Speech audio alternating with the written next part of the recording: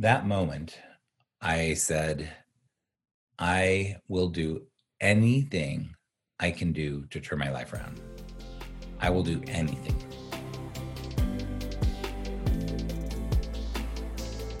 Hey everybody, welcome to the Tales from the Journey podcast. I'm Stephanie Zamora, and today I'm here with my dear friend, one of my favorite humans in the world, Seth Perler. Seth, thank you for being here.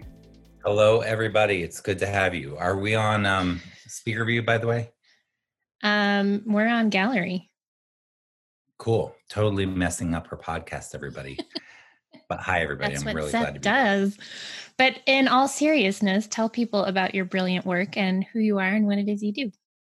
My brilliant work. Well, first of all, Stephanie Zamora does some brilliant work. We've known each other for a long time, and I cannot start talking about myself without talking about her first, because she has been someone who has had a big influence on me and my work and my growth and my business. And she's just really got a brilliant mind, deceptively brilliant, because she's an introvert and kind of quiet.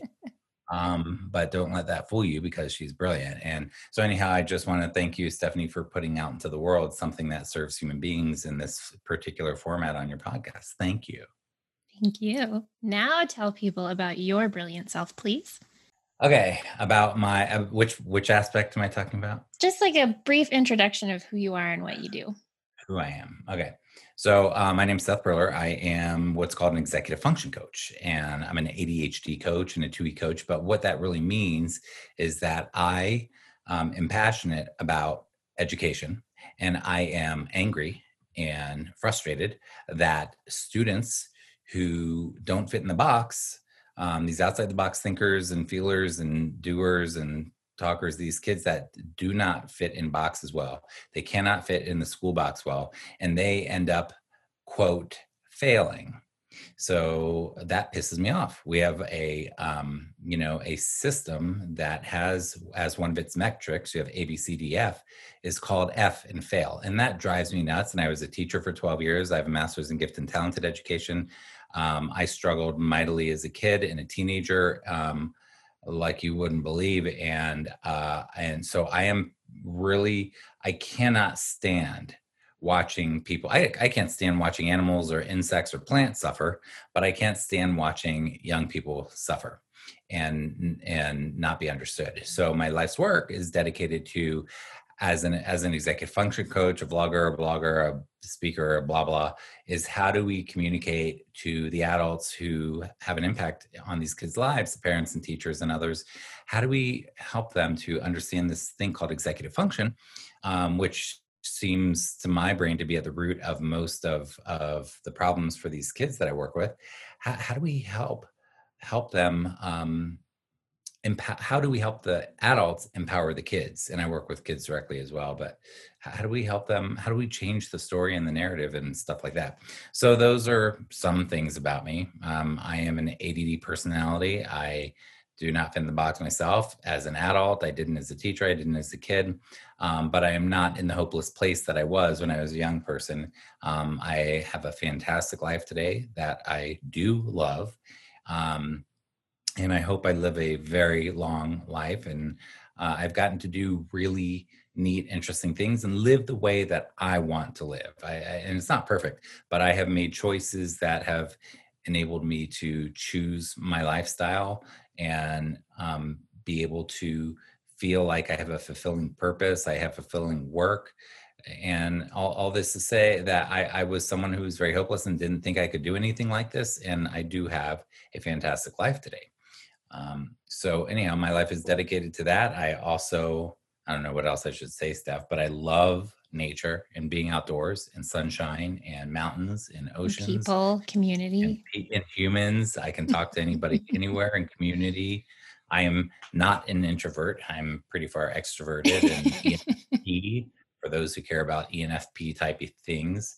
I think I'm a 7-8-8-7, whatever the heck that wing, whatever enneagram. I'm not super versed on that. And and I'm just somebody who, I'm very creative. My creativity a lot is in my business nowadays, but I just always have new hobbies and new interests and want to learn new things. And that's who Seth is.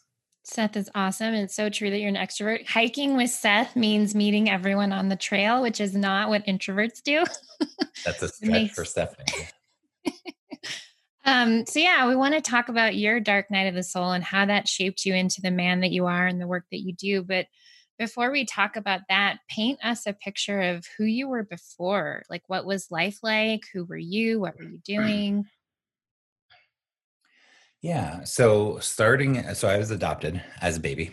I actually met my birth mother this year and my birth sister, and just had a birthday and got cards from my sister, mother, and birth brother, which was pretty cool. But I was adopted, and turns out that my mother was 100% Irish Catholic. I was adopted into a Jewish family. She specifically wanted me to go to a Jewish family for some certain reasons. Was adopted into a wonderful family, and who I'm still very close to.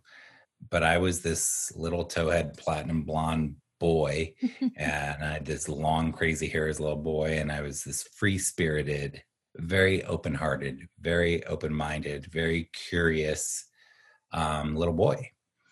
And obviously, as I didn't fit in the box of school, those things got, those flames of passion, of curiosity and stuff. Those were definitely impacted by some of the messaging that I got from culture and society and education and stuff like that.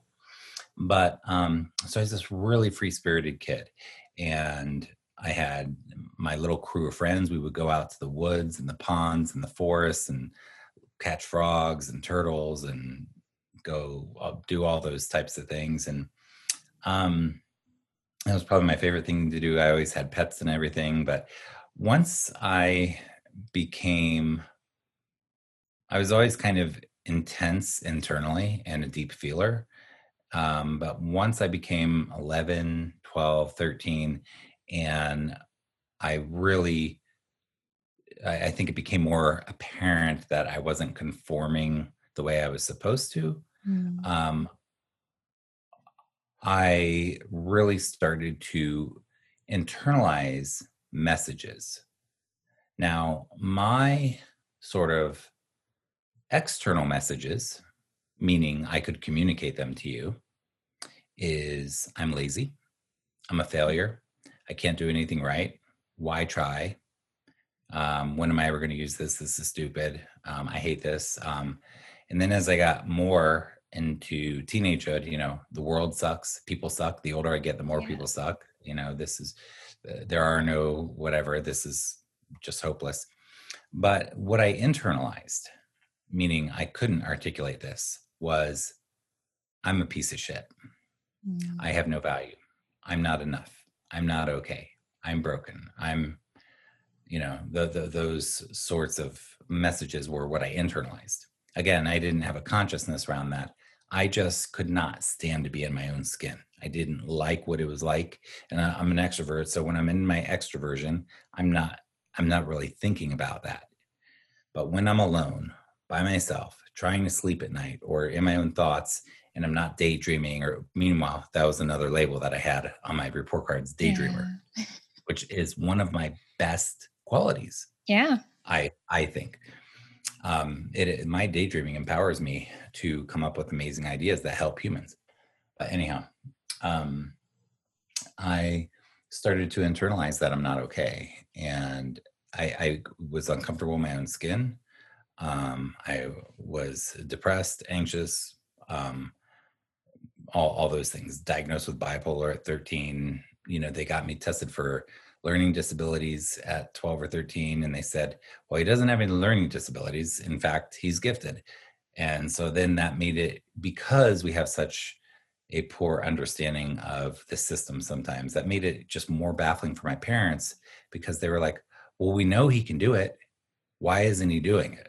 And that sort of Yeah. a story was coming in, because what happened is that, and this happens to the students that I work with, is that the story that society is telling is that it's not that Seth, it's not that he can't, it's that he won't apply himself, he won't be disciplined, he won't motivate himself, he won't focus, he won't whatever, he won't try hard enough, he won't put forth more effort, he won't meet his potential, all these things. And so I didn't know, I just listened to those messages or tuned out those messages. They're not, they're hurtful. Yeah. um but it was baffling, I think, to my parents to be like, what's going on? He's gifted, and he's failing. Why? He needs to try harder and all these things. So as I became a teenager, 13, 14, 15, 16, I when I was about 13 is when I first started having, suicidal thoughts, which I carried on for 7 or 8 years, daily. Yeah. And I was very serious about that. And I had and I didn't think anything mattered. I didn't just thought nothing matters in this world. You can't do it anyway. You can't do well enough anyway. Then I had, on the other hand, these grandiose thoughts that someday I'm going to own an island and grow a bunch of drugs and make a bunch of money and be rich and drink Coronas on the beach. And I thought that somehow I could accomplish that when I couldn't even keep a job at Subway or Walgreens or the grocery store. So I was getting fired from jobs that are very hard to get fired from. But my message was, I just mess everything up, you know? Yeah. So it was dark and I wanted to check out. I didn't want to feel those things. So in my extroversion, I could avoid it, maybe in TV or video games or drinking or drugs or whatever I could find to sort of get some relief from how awful it felt to be me is what I did. Yeah. Yeah. And I know your story, obviously, because we're good friends, but there were several factors for your like dark, dark night of the soul and kind of rock bottom. Can you kind of walk us through what that looked like and what it felt like? Yeah, well, I've had some different rock bottoms, but really where it started was with just so one of the thoughts that I had a long time ago was that what it meant to be suicidal was that I hate myself so much that I want to murder myself. To murder thing. And I know Yeah. these are dark thoughts, but you want me to share my story. Yeah. So I just hated who I was. I did not believe in myself. I did not believe I could change. Had no context for it. I just knew it felt so constricting and awful and itchy. It's like an itch you can't scratch. I just couldn't turn off. I'm a thinker. My brain would always go, and I just didn't know how to tame it, didn't know how to turn it off. So, anyhow, I start getting in trouble and a lot, or not getting in trouble and doing things I should have gotten in trouble for, but I was good at not getting caught or blah blah blah. So I started doing a lot of bad things, and just hating on me. And I would never let you know it. I would act like I had my shit together and like I knew what was going on, like I was in control. And, if I was talking to my friends, I'd act like I'm so confident, but I'm a victim. The world sucks and people suck. And my parents did this and the school did this and they fired me. Those stupid people fired me because, and I was just a victim. Nothing was my Yeah. fault. And now I try to live by the 100% responsibility principle. If there be fault, let it be mine, and doing my part. But at the time, total victim mentality. So I just, life felt hopeless and awful. And I just wanted a pause button. I wanted to take this spinning earth and click pause and just stop for a minute and just step back and take a break. But I couldn't do it. So I felt like I was like, there's a term, a loose cannon on a rolling deck. Like I was just like, Yeah. I didn't know where it was that I was going to go crazy. One Flew Over the Cuckoo's Nest had a huge impact on me when I was 13. But I mean, that imagery, I was like, I'm going crazy. I don't know what the line is that's going to push me over the edge. I don't know what the edge is. I don't know what's going to happen. And that's how life felt for me. Yeah. Not all the time. Not all the time. Like I said, when I was with people and stuff, I'm acting. I'm not stuck in my monkey mind of inner critic and negativity and all of those things. So, so at some point when I was in my early 20s, I hit rock bottom. And what rock bottom was for me was that I knew that my choices and my behaviors and my actions could get me killed, could get me hurt, could lose my family. They were done with me by this point. That was actually my bottom. Could put me in an insane asylum or institution or whatever my mind thought of it was at that time. Like, um, could put me in jail. So I knew that I had very, very serious negative consequences right around the corner. But it was really when my family, my brother, and my parents, I'm close with my brother, when they were like, we're done with you. And I already felt like I couldn't do anything, but like I knew as something new at that point that on my own, I am, there's a term called learned helplessness. Like I don't know how to do, I don't know how to keep a job at Subway, you know? Yeah. Um, so I was very hopeless. And when I hit that bottom, um, I made a decision, and it was a Sunday. And that day, I did some reflection, and I need to tell you that I was drunk and high a lot. I was checked out. By that time, when I was in my early 20s, I was checked out as many hours of the day as I could be. Yeah. And that moment, I said, I will do anything I can do to turn my life around. I will do anything. And in my mind, I said, I'm going to do anything anybody tells me to do that's positive for 3 months. I'm just going to do everything somebody tells me to do. And I'm going to stop listening to my own mind because I cannot trust myself. I cannot rely on my own brain. I cannot rely on my thinking. It lies to me. And I even at that time, there was a part of me that said, my brain lies to me so much. How do I even know that now it's not lying to me? Right. And I didn't even know, but What prompted you to even have that thought in the first place? My brain lies to me. well, I was always a pretty deep kid. I read the book Your Erroneous Zones when I was 13 or so. I read Elizabeth Kubler-Ross on death and dying when I was 13 or 14. I read a book, an old self-helpy book that is not, I don't think it's a classic, but it was in those days, it was called I'm Okay, You're Okay. Like I'm reading this stuff like young. Gotcha. Yeah. And I got to meet Wayne Dyer, by the way, before he passed away, which was Oh, cool that's because he awesome. had such a profound impact on me. That book, Your Erroneous Zones, even though today, by today's standards, might be a cheesier one, but oh my God, it rocked my world. I read a book by Hugh Prather called Notes to Myself, and then some other ones of his, Illusions, All I Ever Needed to Know I Learned in Kindergarten. Like any of these books, like when I started finding books that challenged my introspection and self-reflection and metacognition and self-awareness and stuff, I was just I loved it. So that was part of what helped. But the other thing that helped was that there were people that cared about me and that were trying to help me and that were mentors and that did take Yeah. time for me and that did try to tell me the truth, regardless of my feelings about it, and that would pull me aside and really try to be kind and generous and helpful with their wisdom, which I was not ready to receive. So those two things, I think my interest in introspection, and I really did want to be honest with myself, even though I lied to myself so much. I did have this part of me that loved that personal growth stuff. Um, Although I just wasn't acting on it, I just wanted it without having to work for it. And as Right. you and I know, Stephanie, we got a lot of It work takes to do. work. Yeah.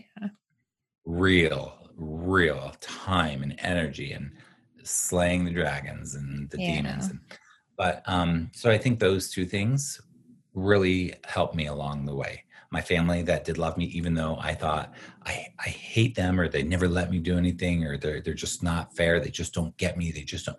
No, that wasn't the truth. I mean, they're not perfect, but they really did do the best that they could do with me. And um, I was completely unfair to them. And So anyhow, I had people that took time, and I'm glad you asked that because I do believe that we all have people available to us. And I Yeah. know that there are people out there listening that says, not me. You don't understand my situation. Um, and I totally get that thinking because have used that thinking for many things. So, at the time, I never would have told you I had people in my corner. I would have been focusing on all the people who, whatever, and all the things they do Yeah. wrong. But anyhow, I'm glad you asked that because seek and you shall find. That is a truth that I believe. And if you don't want to find it and you seek, you won't. If you think you're seeking, but your heart's not in it, you're not going to find anything. Yeah. There's a thing called confirmation bias. You will find what you're looking for to confirm what you already believe. So Yeah. changing my beliefs was really, really hard. But I think it started with that day when I hit that bottom and I said, I will do anything people tell me right now and just try it and shut and not listen to my stupid head. Now, having said that, can I move on or did you have Yeah. another follow up? No. Having said that, so in sort of a metaphysical or spiritual way, when I surrendered and gave up and said, I'm ready for people to help me, what I want people to know is I was ready to do anything people told me, but my effort sucked. It was horrible. But it was my best. But my best to try to take people's advice was just anybody looking from the outside would be like, nothing's happening, Seth. You're not doing anything. Yeah. But for me, that was the very best I could do. And every day I just did the best I could do. And had I measured myself on what my intention was versus what my actions were, I would have failed. But what's cool to me about the universe and about spirituality, what I believe in, you can believe whatever you want. I'm not here to preach anything to anybody. But what's cool to me is that when we put our energy in a direction and we surrender and we let go and then we try the things, that's when the magic happens. That's when we Yeah. really start to see things. And I started to see things where I started going, wow, that's a weird coincidence. Then I'd have another one. And then I had so many coincidences that for me, they became beyond coincidence. Mm. And that was sort of a big part of my awakening was that I Yeah. was saying, wow, when I try, however awfully I do it, to align with some greater purpose or whatever you want to call it, when I try my best to align with this thing, I have no idea what it is, even to this day, something happens. Something magical happens. Coincidences, transformations, growth. It's just, I cannot explain it, but I cannot deny it. What was your relationship to that sense of whatever we want to call it, but that sense of like a higher power or a greater energy before all of this? Did you have a relationship to it? Probably up until the point I was 4, I think I had these sort of bizarre spiritual indigo child experiences. And then Mm. I went to a Jewish school from kindergarten to 8th grade, so 9 years, and prayed every day, put on tefillin, like did all the things, studied the Torah. Not once, not once when I prayed did I ever contemplate that there was actually something there. I don't know why, but I just never connected a dot. I was just like, oh, we have to say these things or learn these things. But I didn't have any sort of belief or relationship. As I got into high school and I learned about the word agnostic, I was like, that's me. I can be an atheist 1 minute, an agnostic 1 minute, a believer 1 minute. Who the hell cares in 1 minute? Like that was perfect for me. Like, I don't know. Who am I to know what the hell is going on with this crazy universe? Yeah. So that was my relationship before then. And then the more I hated myself, the less I wanted there to be any sort of a power because I believed that if there was, then I'm going to hell. Mm. So I just had that internal belief. So that was how it was before. And then Yeah. after, when I started changing, a big part of the surrender was I started to pray. Now, I don't really care what any of you call praying. I'm going to tell you what I did.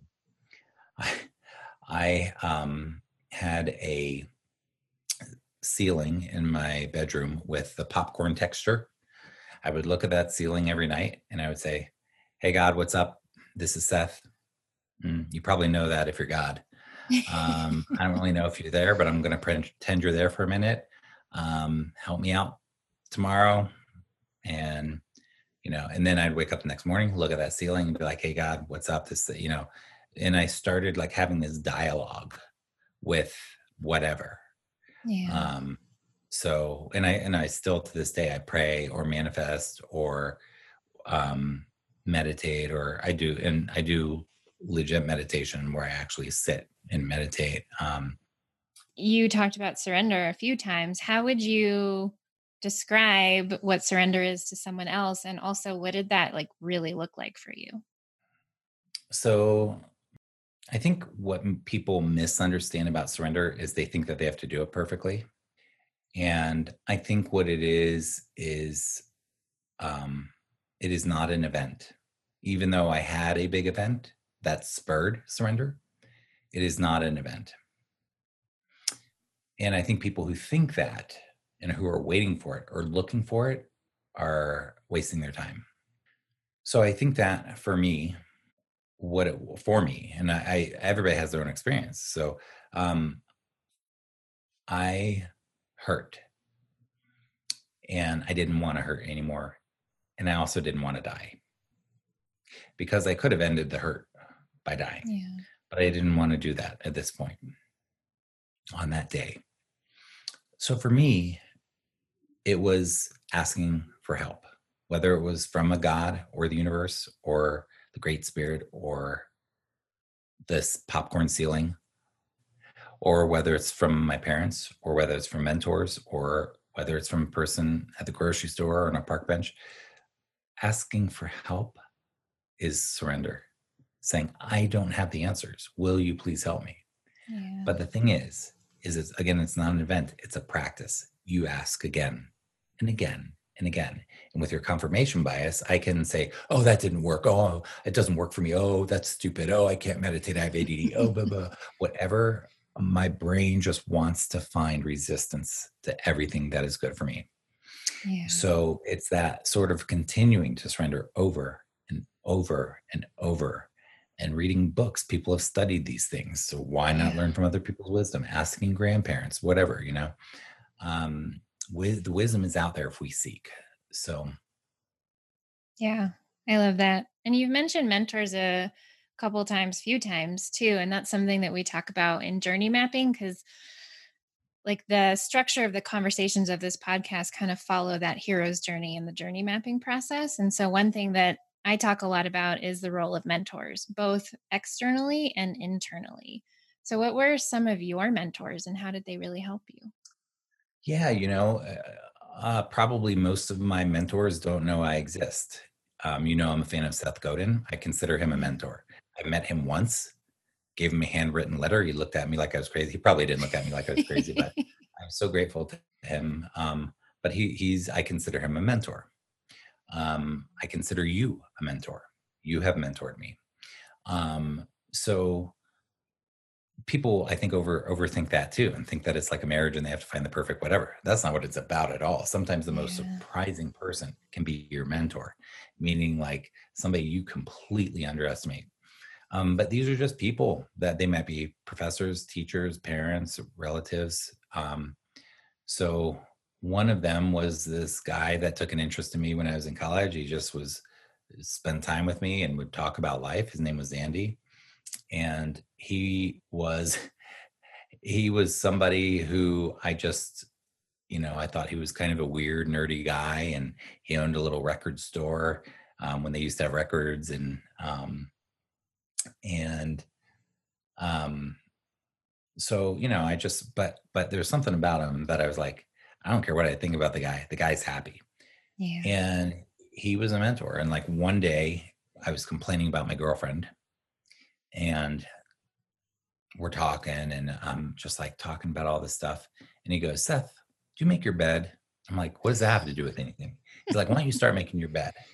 And I'm like, you're not listening to me. Well, I started making my bed, and Seth style. I did not do it every day. And when I did it, I barely did it, but I would like at least pull some, and it had nothing to do with the issue, but it had everything to do with the issue. Yeah. So there's a surrender where I can start a discipline, and I'm not disciplined. So, but for me, that was more discipline than I had. Yeah. In that there are other lessons that are related to the girlfriend thing that come through that. And so, Yeah. I've really had, I consider that I have a lot. I mean, Yeah. our whole mastermind group that we were doing, like I would say everybody in there is a mentor. We come Yeah. with a common desire to grow our business and ourselves, and magic happens. I think when we find people who are aligned with us and who push us and tell us the truth, and even and in that group, even the hard truth, we might rip each other's stuff apart or really support each other, but or really I rip each other apart with love Yeah. intention.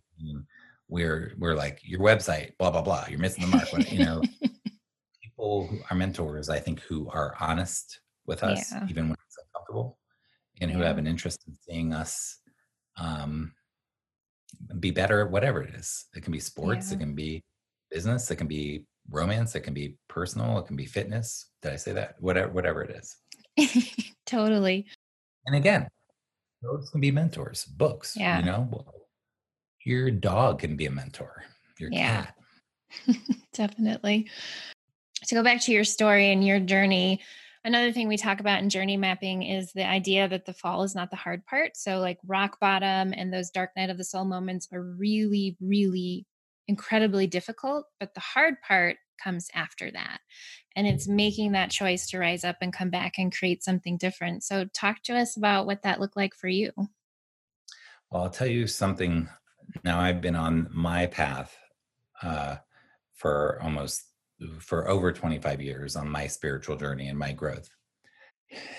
And I am just realizing in the last 4 or 5 years, having sort of the very slow epiphany. Epiphany is not the right word. This sort of awakening of understanding that, Yeah. yeah, I can get through the hardship. That I can do.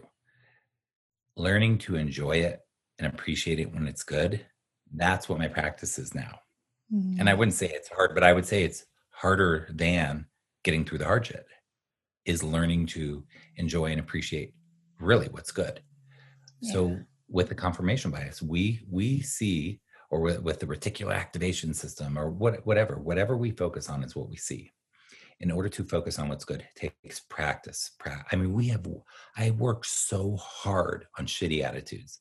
I worked so hard on depression. I worked so hard on anxiety and fear thoughts and inner critic. And I mean, I didn't think of it as work, but I practiced every day throughout every day those thoughts that kept me stuck. I worked very hard.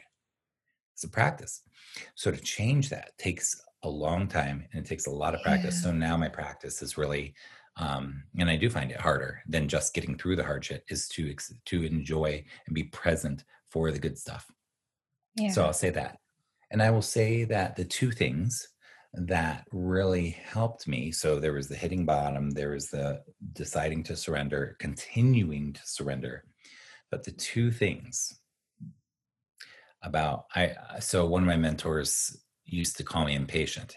And you know me, I am not an impatient person. When it comes to No. weird things like, if I'm in a line and somebody has like 20 items in the 10 item line, I am very impatient, and in my mind, I'm like, "That person is such a jerk. Oh, they're probably gonna pay with a check." And, I'm thinking thoughts like that. I'm gonna go key their car.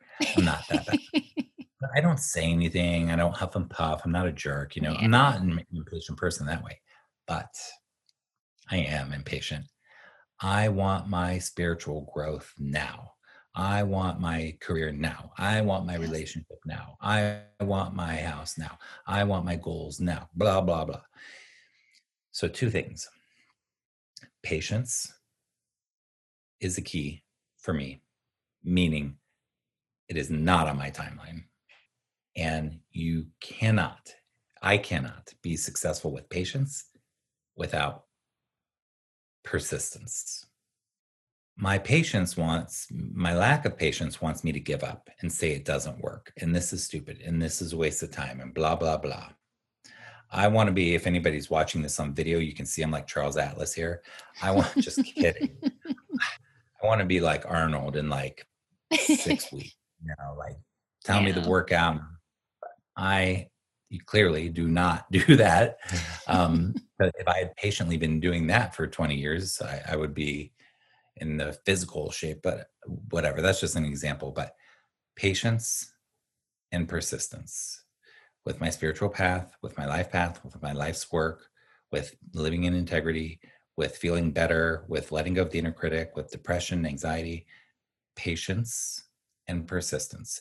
I have to keep going even when I think it doesn't work. There's a saying, don't leave before the miracle happens. So and I tell people this a lot when they're going through stuff, but when I'm going through stuff, what I know is that when I'm really in the darkness, there will come a day when I turn back and say, oh, I'm not there anymore. And it's when you're in it, it seems so far away. I've seen you go through some serious darkness, and I'm sure when you were in it, it felt like it was like years away. And it was. Yeah. Years away, months away. But if we move in the direction, we will come to a day when we turn back and we're like, I'm not there anymore. And we have to be able to appreciate that when it's there. So there we go. Patience and persistence. And then the hard part is when you're on that wave, really being present and enjoying it when it's good. Yeah. So true. You're so right. I actually was talking about this the other day. Something that gets me through hard moments, even if it's small things. Like I remember being at the dentist once and the numbing was wearing off and it hurt.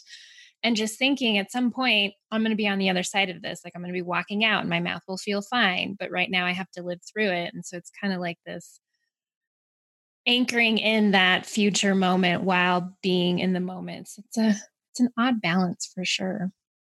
Yeah. Yeah. Yep. And we have tools and have to use them.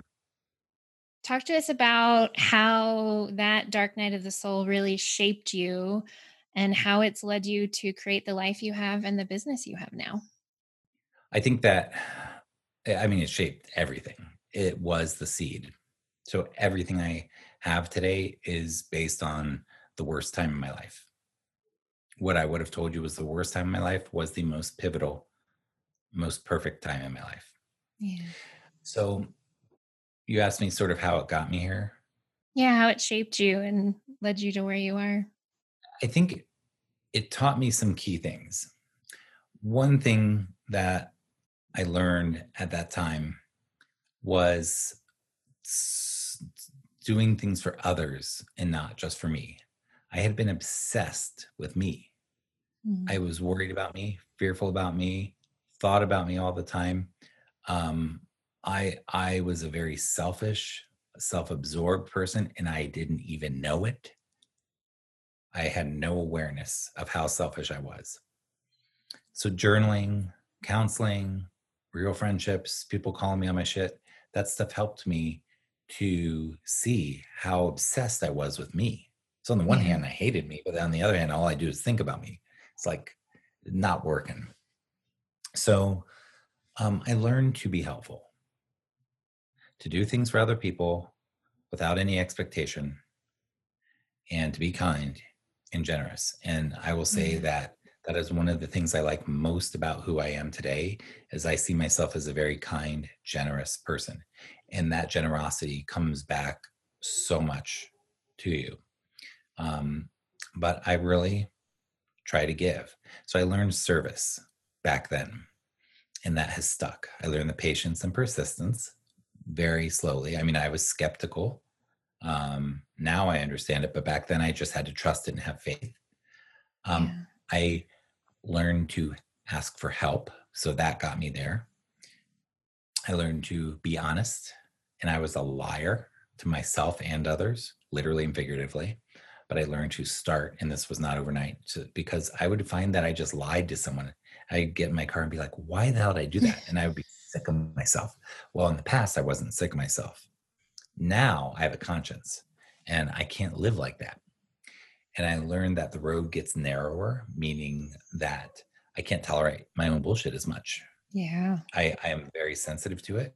When I do something that's not in integrity for me, I am not okay with it.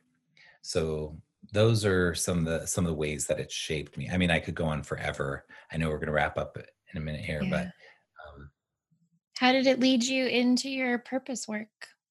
oh, that's good. I mean, I'm so lucky because I will say this, because of service.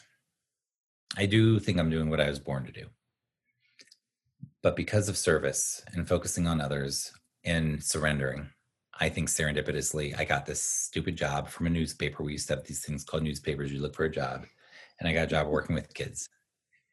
And I fell in love with it. 6 months into the job, I realized that every day. So I'm like driving in Indianapolis home from work on this curvy road called Spring Mill Road. I'm smoking a cigarette, driving a stick shift, long hair flying with the window open, this little Mazda. And I'm smiling. And I realized that I'm happy after work. And I realized that I'm always happy after work. That moment, literally, it's one of maybe 10 or 20 moments in my life that were an instant moment. I decided to dedicate the rest of my life to working with kids. Started working with kids, becoming a teacher, yada, yada. And really frustrated as a teacher with the system, being an outside the box teacher in person and knowing how I was as a child and seeing what the kids are going through, starting to connect the dots. This is my story, what these kids are going through. Yeah. So then I left teaching and started my business in 2010 and I am on fire, like just serving and getting better and better and better and better and better. Sorry, my phone is ringing. Getting better and better and better and better at how I'm able to show up in the world and serve humanity with what I do, with what I believe I was born to do. Yeah. And you're amazing at what you do. I have learned so much from your work, even though I'm not a struggling student. I've like the whole executive function piece. I had never heard of that before you. And to relate that back to my trauma and make sense of it was such a huge turning point for me in my healing. And there's so much we could talk about, but to wrap up, tell people where they can find you online, where they can find your work and all of that good stuff. It'll be in the show notes too, but. Yeah, thanks. Yeah, go to sethperler.com, SETHPERLER.com. That's my main site. And that's my blog, and I have tons of free resources, but it is good for adults too. I have I have mostly parents and teachers that follow me for kids, but I have so many adults that are like, oh my God, this is applicable to me. I run an executive function online summit called executivefunctionsummit.com, which is a free summit that is amazing. We get experts from all over that talk about executive function.